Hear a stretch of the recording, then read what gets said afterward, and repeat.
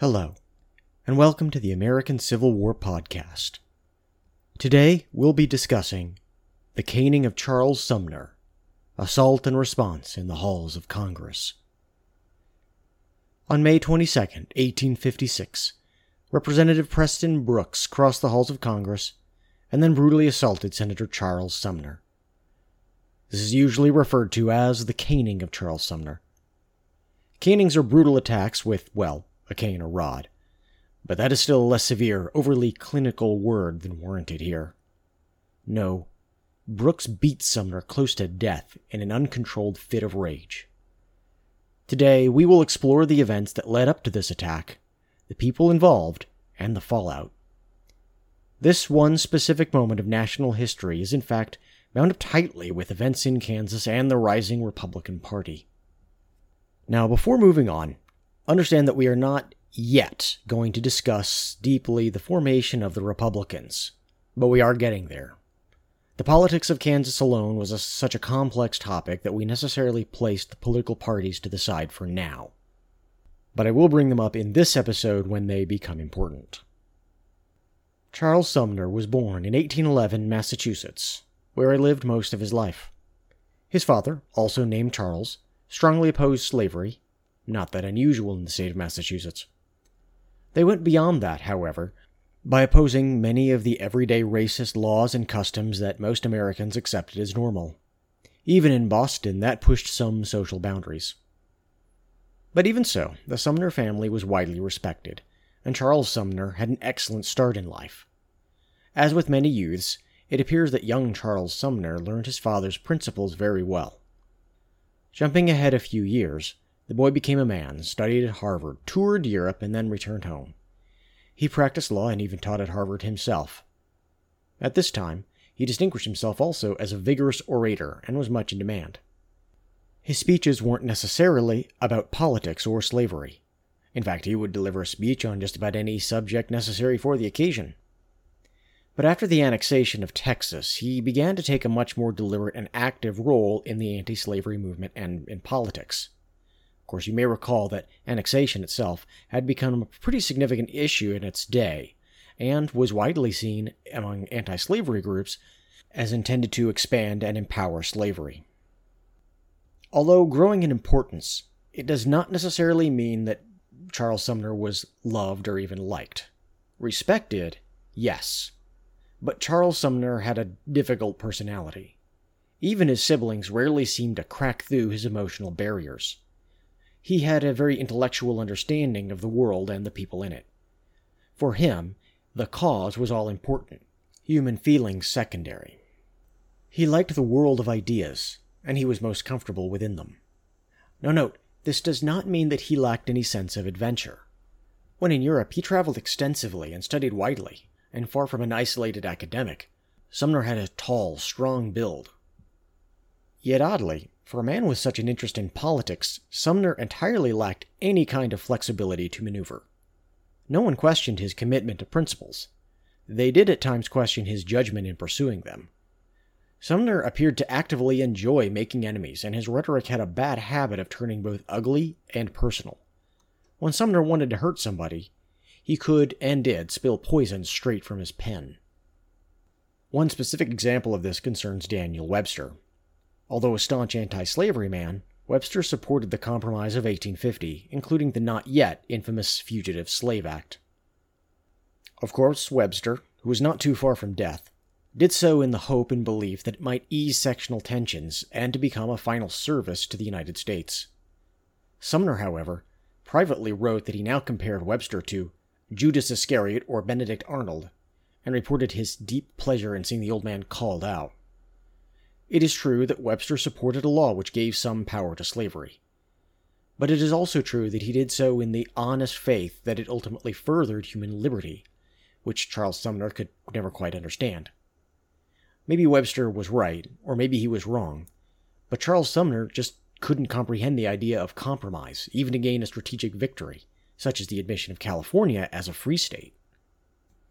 Not surprisingly, Sumner got involved with the Free Soil Party early.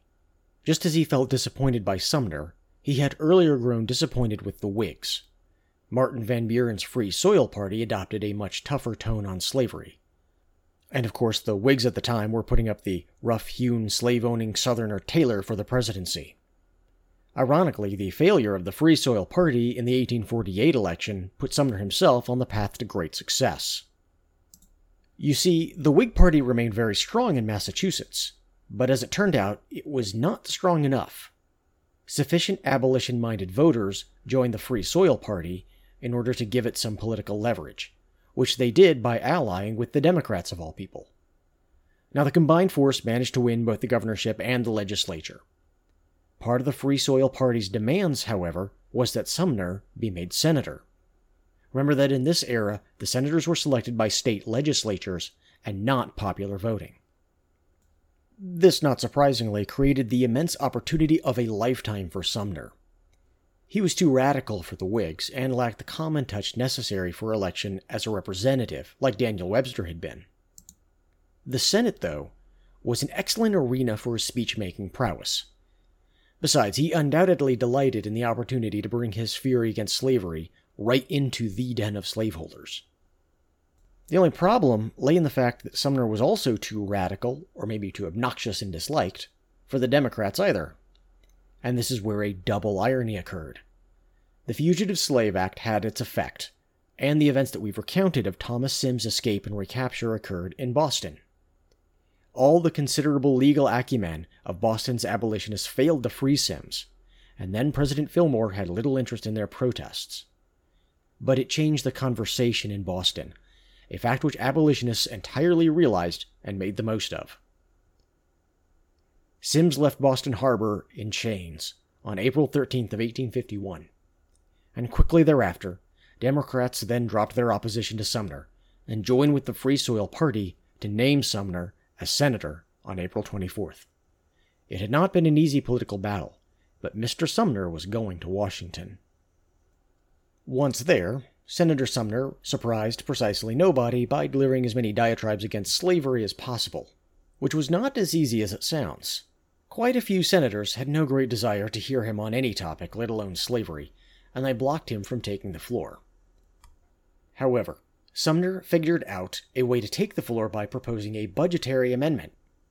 Even better, his amendment allowed him to directly target the Fugitive Slave Act both on moral and material grounds.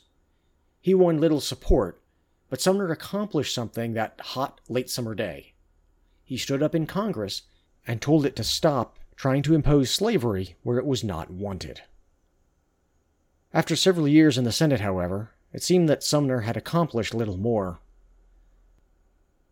You know when people say history repeats? Well, it did for Massachusetts, and it did for Sumner.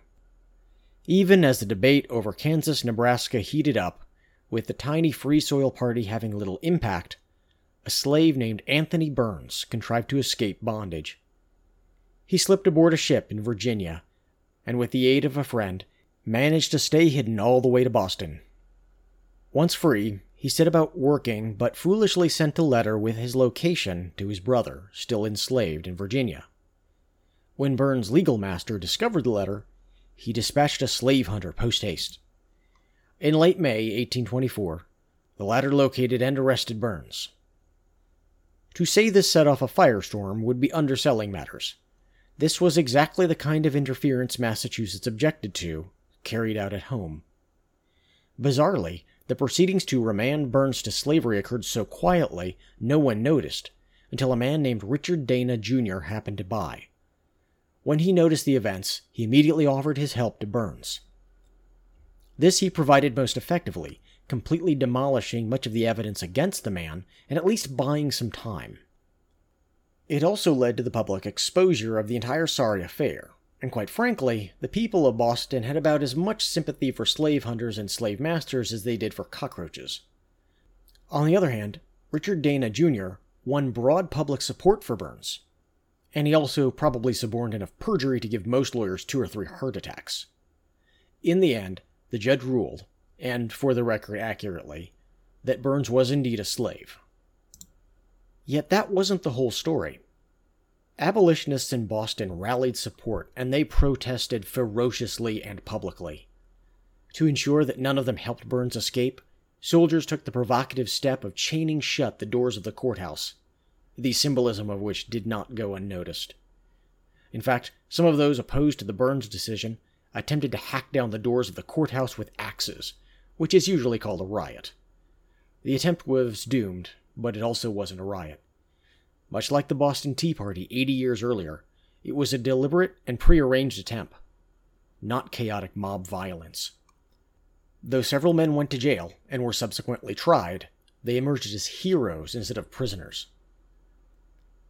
The net effect of all this was to propel Boston, and Massachusetts generally, into the most radical side of abolition politics.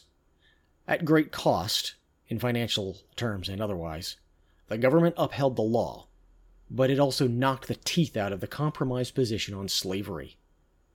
Many of the Boston elite had followed Daniel Webster's views previously. They believed in the law, even if they didn't like it. Many had friends in the South, and wanted to embrace compromise or moral persuasion instead of agitation. No longer. As wealthy merchant Amos Lawrence wrote afterwards, "We went to bed one night old-fashioned conservative compromise Union Whigs, and waked up stark mad abolitionists." You may have guessed that Amos Lawrence became linked with Lawrence, Kansas. If so, you guessed right. Lawrence, among others, jumped on board, forming the New England Emigrant Aid Company. He generously supported it. So, as a show of appreciation, one of the first groups of settlers in Kansas named their town after him. Meanwhile, Charles Sumner wasn't on the scene. But not surprisingly, he took full advantage to oppose Kansas-Nebraska at every turn, delivering oratory explaining, in excruciating detail, the outrages that earned his wrath. And he named names, singling out Senators Mason of Virginia and Andrew P. Butler of South Carolina as particular targets. But Sumner was no longer alone. Frankly, before 1854 had even ended, Kansas-Nebraska became almost the sole political issue for much of the country. It also led directly to the founding of the Republican Party, and Sumner joined that same year. In fact, his Free Soil Party effectively dissolved itself in 1854 to merge with the swelling Republican ranks en masse. The Republicans certainly did not immediately take power, yet they grew sufficiently quickly that Sumner suddenly found himself less a political outcast and more a rising star. He now possessed, almost for the first time in his life, a sizable cohort of political allies and a real national audience. This brings us to Preston Brooks, and quite frankly, a greater contrast can hardly be imagined. Brooks came from Edgefield County, a region of South Carolina roughly between Columbia and Augusta. Dominated by wealthy planters, most of its residents were in fact African-American slaves. Brooks himself, not surprisingly, ran a plantation there called Leaside, and yes, he absolutely owned slaves. Though far from the wealthiest of planters, he still represented the elite. In fact, his cousin, Andrew P. Butler, would go on to become a senator, and in fact happened to sit next to Charles Sumner. When the Mexican-American War broke out, or perhaps more accurately, when President Polk started it, Brooks helped recruit and lead a militia company. Yet he quickly became deathly ill of typhoid fever in Mexico, and he returned home to recover his strength before having a chance to fight. There was no great shame in that, but Brooks felt a deep sense of humiliation over losing his chance at glory. At the first opportunity, he rushed back to Mexico, but now too late to participate in any battles. He remained sensitive to this for the rest of his life, partly also because he lost a brother and a cousin. The Palmetto Regiment, what he would have served in fact, earned distinction in the Scott campaign all the way to Mexico City, and all without Brooks. Having failed to gain military glory, Brooks then sought political success. This he did, becoming representative of his home district. Unlike Sumner, Brooks put people at ease with gentlemanly manner, and he seemed to lack strong ideological convictions. Arguably, Brooks lacked political principles as such. He was loyal to his state and his voters, not an abstract ideal. In practice, of course, this meant he was loyal to the slave economy. Still, in Washington he was able to make friends even with those who had deeply opposing values. Far from a fire-eating secessionist, Brooks usually adopted a moderate, conservative tone. When he did speak, he did take the same kind of pro-slavery stances that any other South Carolina politician would in this day, but he didn't really distinguish himself as exceptional in that ways. Now, when Kansas-Nebraska came before the House of Representatives, Preston Brooks naturally spoke firmly in favor. Were his arguments racist? Yes. Were they pro-slavery? Yes, that too. Yet they were hardly radical in 1854, nor was Brooks entirely wrong in the way that he pointed out deep racism in the North and reliance on the products of slavery in the free states. Instead, Brooks crafted a somewhat conciliatory message that pointed out the hypocrisy of many abolitionists, but avoided emotional punches. Brooks delivered his message in narrowly material terms instead of ideological ones. Not surprisingly, Preston Brooks found a certain level of fellowship across the political and ideological divide. Remaining predominantly quiet on most issues and following the party line, he spent time in Washington cheerfully. He could enjoy the life of a gentleman in the city and style, with the support of his plantation's wealth. Yet in Washington, months of struggle and debate and horrifically bad press deeply wounded the Democrats in general and the Pierce administration in particular. It also brought out the most aggressive and vigorous attacks Charles Sumner could write and deliver. As 1855 gave way to 1856, and the news from Kansas grew worse and steadily worse still, he planned to deliver the speech of his life. The cause of freedom deserved no less. Sumner took the floor of the Senate on May 19th of 1856, and continued his Crime Against Kansas speech the next day. The man goes on to some rather excessive rhetorical heights the entire way. Given the ugly realities of slavery and the uglier reality of the attempts to impose it, he was more or less right. Yet it was also a somewhat dangerous speech, perhaps ill-advised, and designed to make enemies and not win over more friends. Unfortunately, in this case, Sumner made one more enemy than he could afford. In his speech, Sumner made exceptionally personal attacks against Senator Andrew P. Butler of South Carolina, in particular having the bad grace to mock at length Butler's physical infirmity after a recent stroke. That will become unfortunately ironic in his near future. But the speech goes much further than just mocking a physical injury. Here is just a tiny slice of the rhetoric on display, selected from the very long speech. Sir, the Nebraska bill was in every respect a swindle. It was a swindle by the South of the North. It was, on the part of those who had already completely enjoyed their share of the Missouri Compromise, a swindle of these whose share was yet absolutely untouched. Urged as a bill of peace, it was a swindle of the whole country. Urged as sanctioning popular sovereignty, it was a swindle of the asserted rights of slave masters.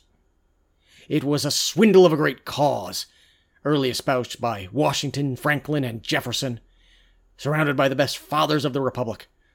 Sir, it was a swindle of God-given inalienable rights. Then was conceived the consummation of the crime against Kansas. What could not be accomplished peaceably was to be accomplished forcibly. The reptile monster that could not be quietly and securely hatched there was to be pushed full-grown into the territory. All efforts were now given to the dismal work of forcing slavery on free soil, in flagrant derogation of the very popular sovereignty whose name helped to impose this bill upon the country. The atrocious object was now distinctly avowed, and the avowal has been followed by the act. Slavery has been forcibly introduced into Kansas and placed under the formal safeguards of pretended law. How this was done belongs to the argument. The senator from South Carolina has read many books of chivalry and believes himself a chivalrous knight with sentiments of honor and courage. Of course, he has chosen a mistress to whom he has made his vows, and who, though ugly to others, is always lovely to him, though polluted in the sight of the world, is chaste in his sight. I mean the harlot slavery. For her his tongue is always profuse in words. On that last point, Sumner targeted Senator Andrew P. Butler, which you probably guessed. Many Southerners found that speech infuriating, and Sumner successfully infuriated Preston Brooks to rash madness. After stewing it over for a day, Brooks' fury reached apoplectic heights. Brooks at first planned to challenge Sumner to a duel, but quickly decided that Sumner wasn't enough of a gentleman for such an honorable fight. In Brooks' view, Sumner really deserved a good thrashing. Also, Sumner was actually physically quite imposing, whereas Brooks had no great prowess. In Brooks' mind, Sumner really should have no right to retaliate when an upright gentleman delivered a good what for to a low-class reprobate. Brooks' aim was no great secret to his closest friends, and he went back and forth over the issue privately with them. Still, he went on with his plans. On May 22nd, after the day's legislative work had been completed, Brooks walked over from the House of Representatives and approached Sumner. They did not know each other personally, and Sumner could not recognize Brooks. He was, in any case, nearsighted and writing at his desk at the moment. Brooks reportedly said, "Mr. Sumner, I have read your speech twice over carefully. It is a libel on South Carolina and Mr. Butler, who is a relative of mine." Sumner evidently looked up, momentarily puzzled, only to receive the impact of the heavy, gold-tipped gutta-perch cane on his head. Sumner struggled to free himself from his desk, while Brooks brought his cane down again and again, only to find that his long legs were trapped under the desk itself, bolted to the floor. Unable to use any agility while being beaten over the head and over again, Sumner finally tore the desk itself free from the floor, only to stumble and collapse. Preston Brooks continued his assault until the cane itself broke. Then he took the gold-tip head and continued to smash Sumner with that alone. Other senators attempted to stop Preston Brooks and aid Sumner, but 2 other Southern representatives had walked over with Brooks. They held everyone back, Representative Lawrence Keat brandishing a loaded gun to do so. Finally, a couple other representatives stopped Brooks' attack, and he left quietly. Sumner had been beaten unconscious, but he soon awoke and managed to stumble home with aid. Though Sumner limped away afterward, he needed medical attention and did not return to Congress. He most likely sustained a severe concussion, and his wounds became infected. Physical recovery took months, and the regrettable state of contemporary medicine made his suffering worse and actively hindered his healing. Mentally, he did not entirely recover his energy for years. Though he neither lost his passion for the cause nor his firmness of principle, Sumner only slowly regained the determined energy to act. He may have had a traumatic brain injury of some sort, it's hard to say. But he certainly encountered difficulties concentrating and using his considerable and prodigious intellect productively. It's hard to even conceive of this brand of violence occurring on the floor of Congress today, at least if committed by congressmen. I speak these words in the year 2022. Despite all the rising tensions of 1856, it was no different. Brooks' act shocked the nation. Unfortunately, the response took 2 forms. In the more or less anti-slavery or free soil states, the assault on Sumner stunned everyone. Northern Democrats were astounded by the barbarity of it, even down in the border states. Many Whigs who previously resisted joining the nascent Republican Party promptly started down that path, while abolitionists held in their hand basically the greatest propaganda coup of the century. In that flurry of blows, Preston Brooks seemingly proved every last accusation they had ever made about the slave empire. And in the immediate aftermath, Brooks found himself turned into the national symbol of pure evil in virtually every corner of the North, and he probably deserved every last vilification. A slave owner, seemingly in the defense of slavery, publicly and cruelly beat an opposition legislator in the place where all laws were decided. The attack was by design vicious and warranted and one-sided. Many Northerners might at least have understood had Brooks waited until Sumner left the Capitol and then delivered a few blows. Had Brooks stood his ground and dared Sumner to retaliate, even if he lost, he might have at least earned a measure of public respect for acting in a manner perceived as manful. But he did not. Instead, Brooks struck as an assassin, a point that Southerners seemed not to realize. Instead, newspaper editors across the South lionized Brooks and thanked him for striking back against the hated abolitionist foe. Brooks bragged that the fragments of the stick were begged for as sacred relics, and he did not exaggerate in the least. Southern congressmen put some bits of it into lockets and wore them around their necks. Had Southern elites condemned, rather than cheered the assault, the caning might not have attracted a legion of new supporters for Sumner or the Republicans. Although Democrats ensured that Brooks faced no more than the feeblest slap on the wrist, he resigned his seat anyway. Returning home to South Carolina amid crowds and cheers and speeches, he easily won re-election. He now had the public adulation of many Southern legislators, no longer a low-profile backbencher. Preston Brooks had defiantly stood up for Southern rights and beaten them from the body of his enemy after all. Slightly complicating this narrative is the possibility that Brooks may have never intended the attack as having anything to do with slavery or Southern rights at all, except in how Sumner's crime against Kansas speech impacted his family. Brooks barely talked about Southern rights or anything like it when discussing the matter before the attack. Even right when talking to Sumner, he only mentioned the personal and verbal insults delivered to his cousin, Senator Butler, and the honor of his state. Let me clearly state that the following is a personal perspective, so take it for what it is worth. People can legitimately see the evidence differently. My view is that, while the attack on Sumner was a result of pro-slavery culture, I don't think Brooks ever intended it as a blow for slavery. In his eyes, this was a gentleman demanding satisfaction from a lout who insulted him. This was certainly not the first time Brooks defended his honor. Back in 1840, he fought a duel with Louis Wigfall, who would later become a prominent Texas secessionist, and took a permanent injury for his trouble.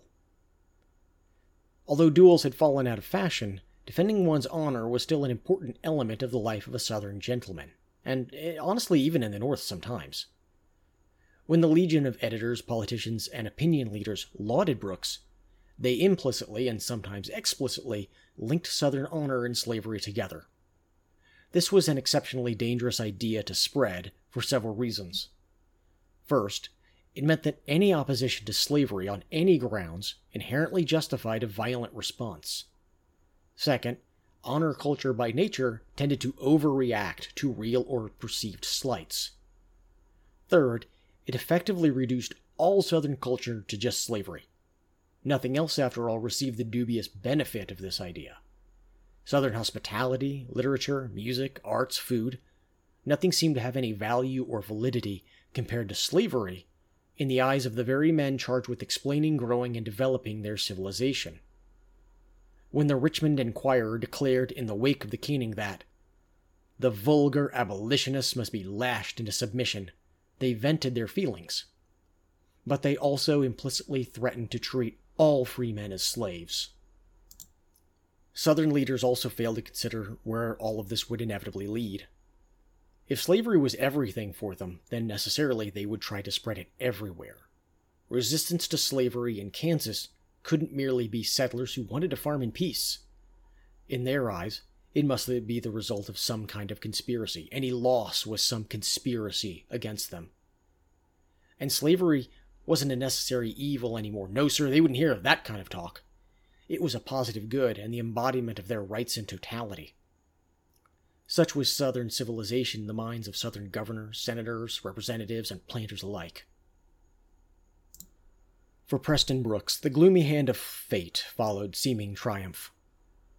He would not return to Congress. A seemingly trivial illness took him to the grave in 1857, all but forgotten except for his one singular act on the national stage. Brooks suddenly collapsed one evening in a Washington hotel and died minutes later, clawing at his throat.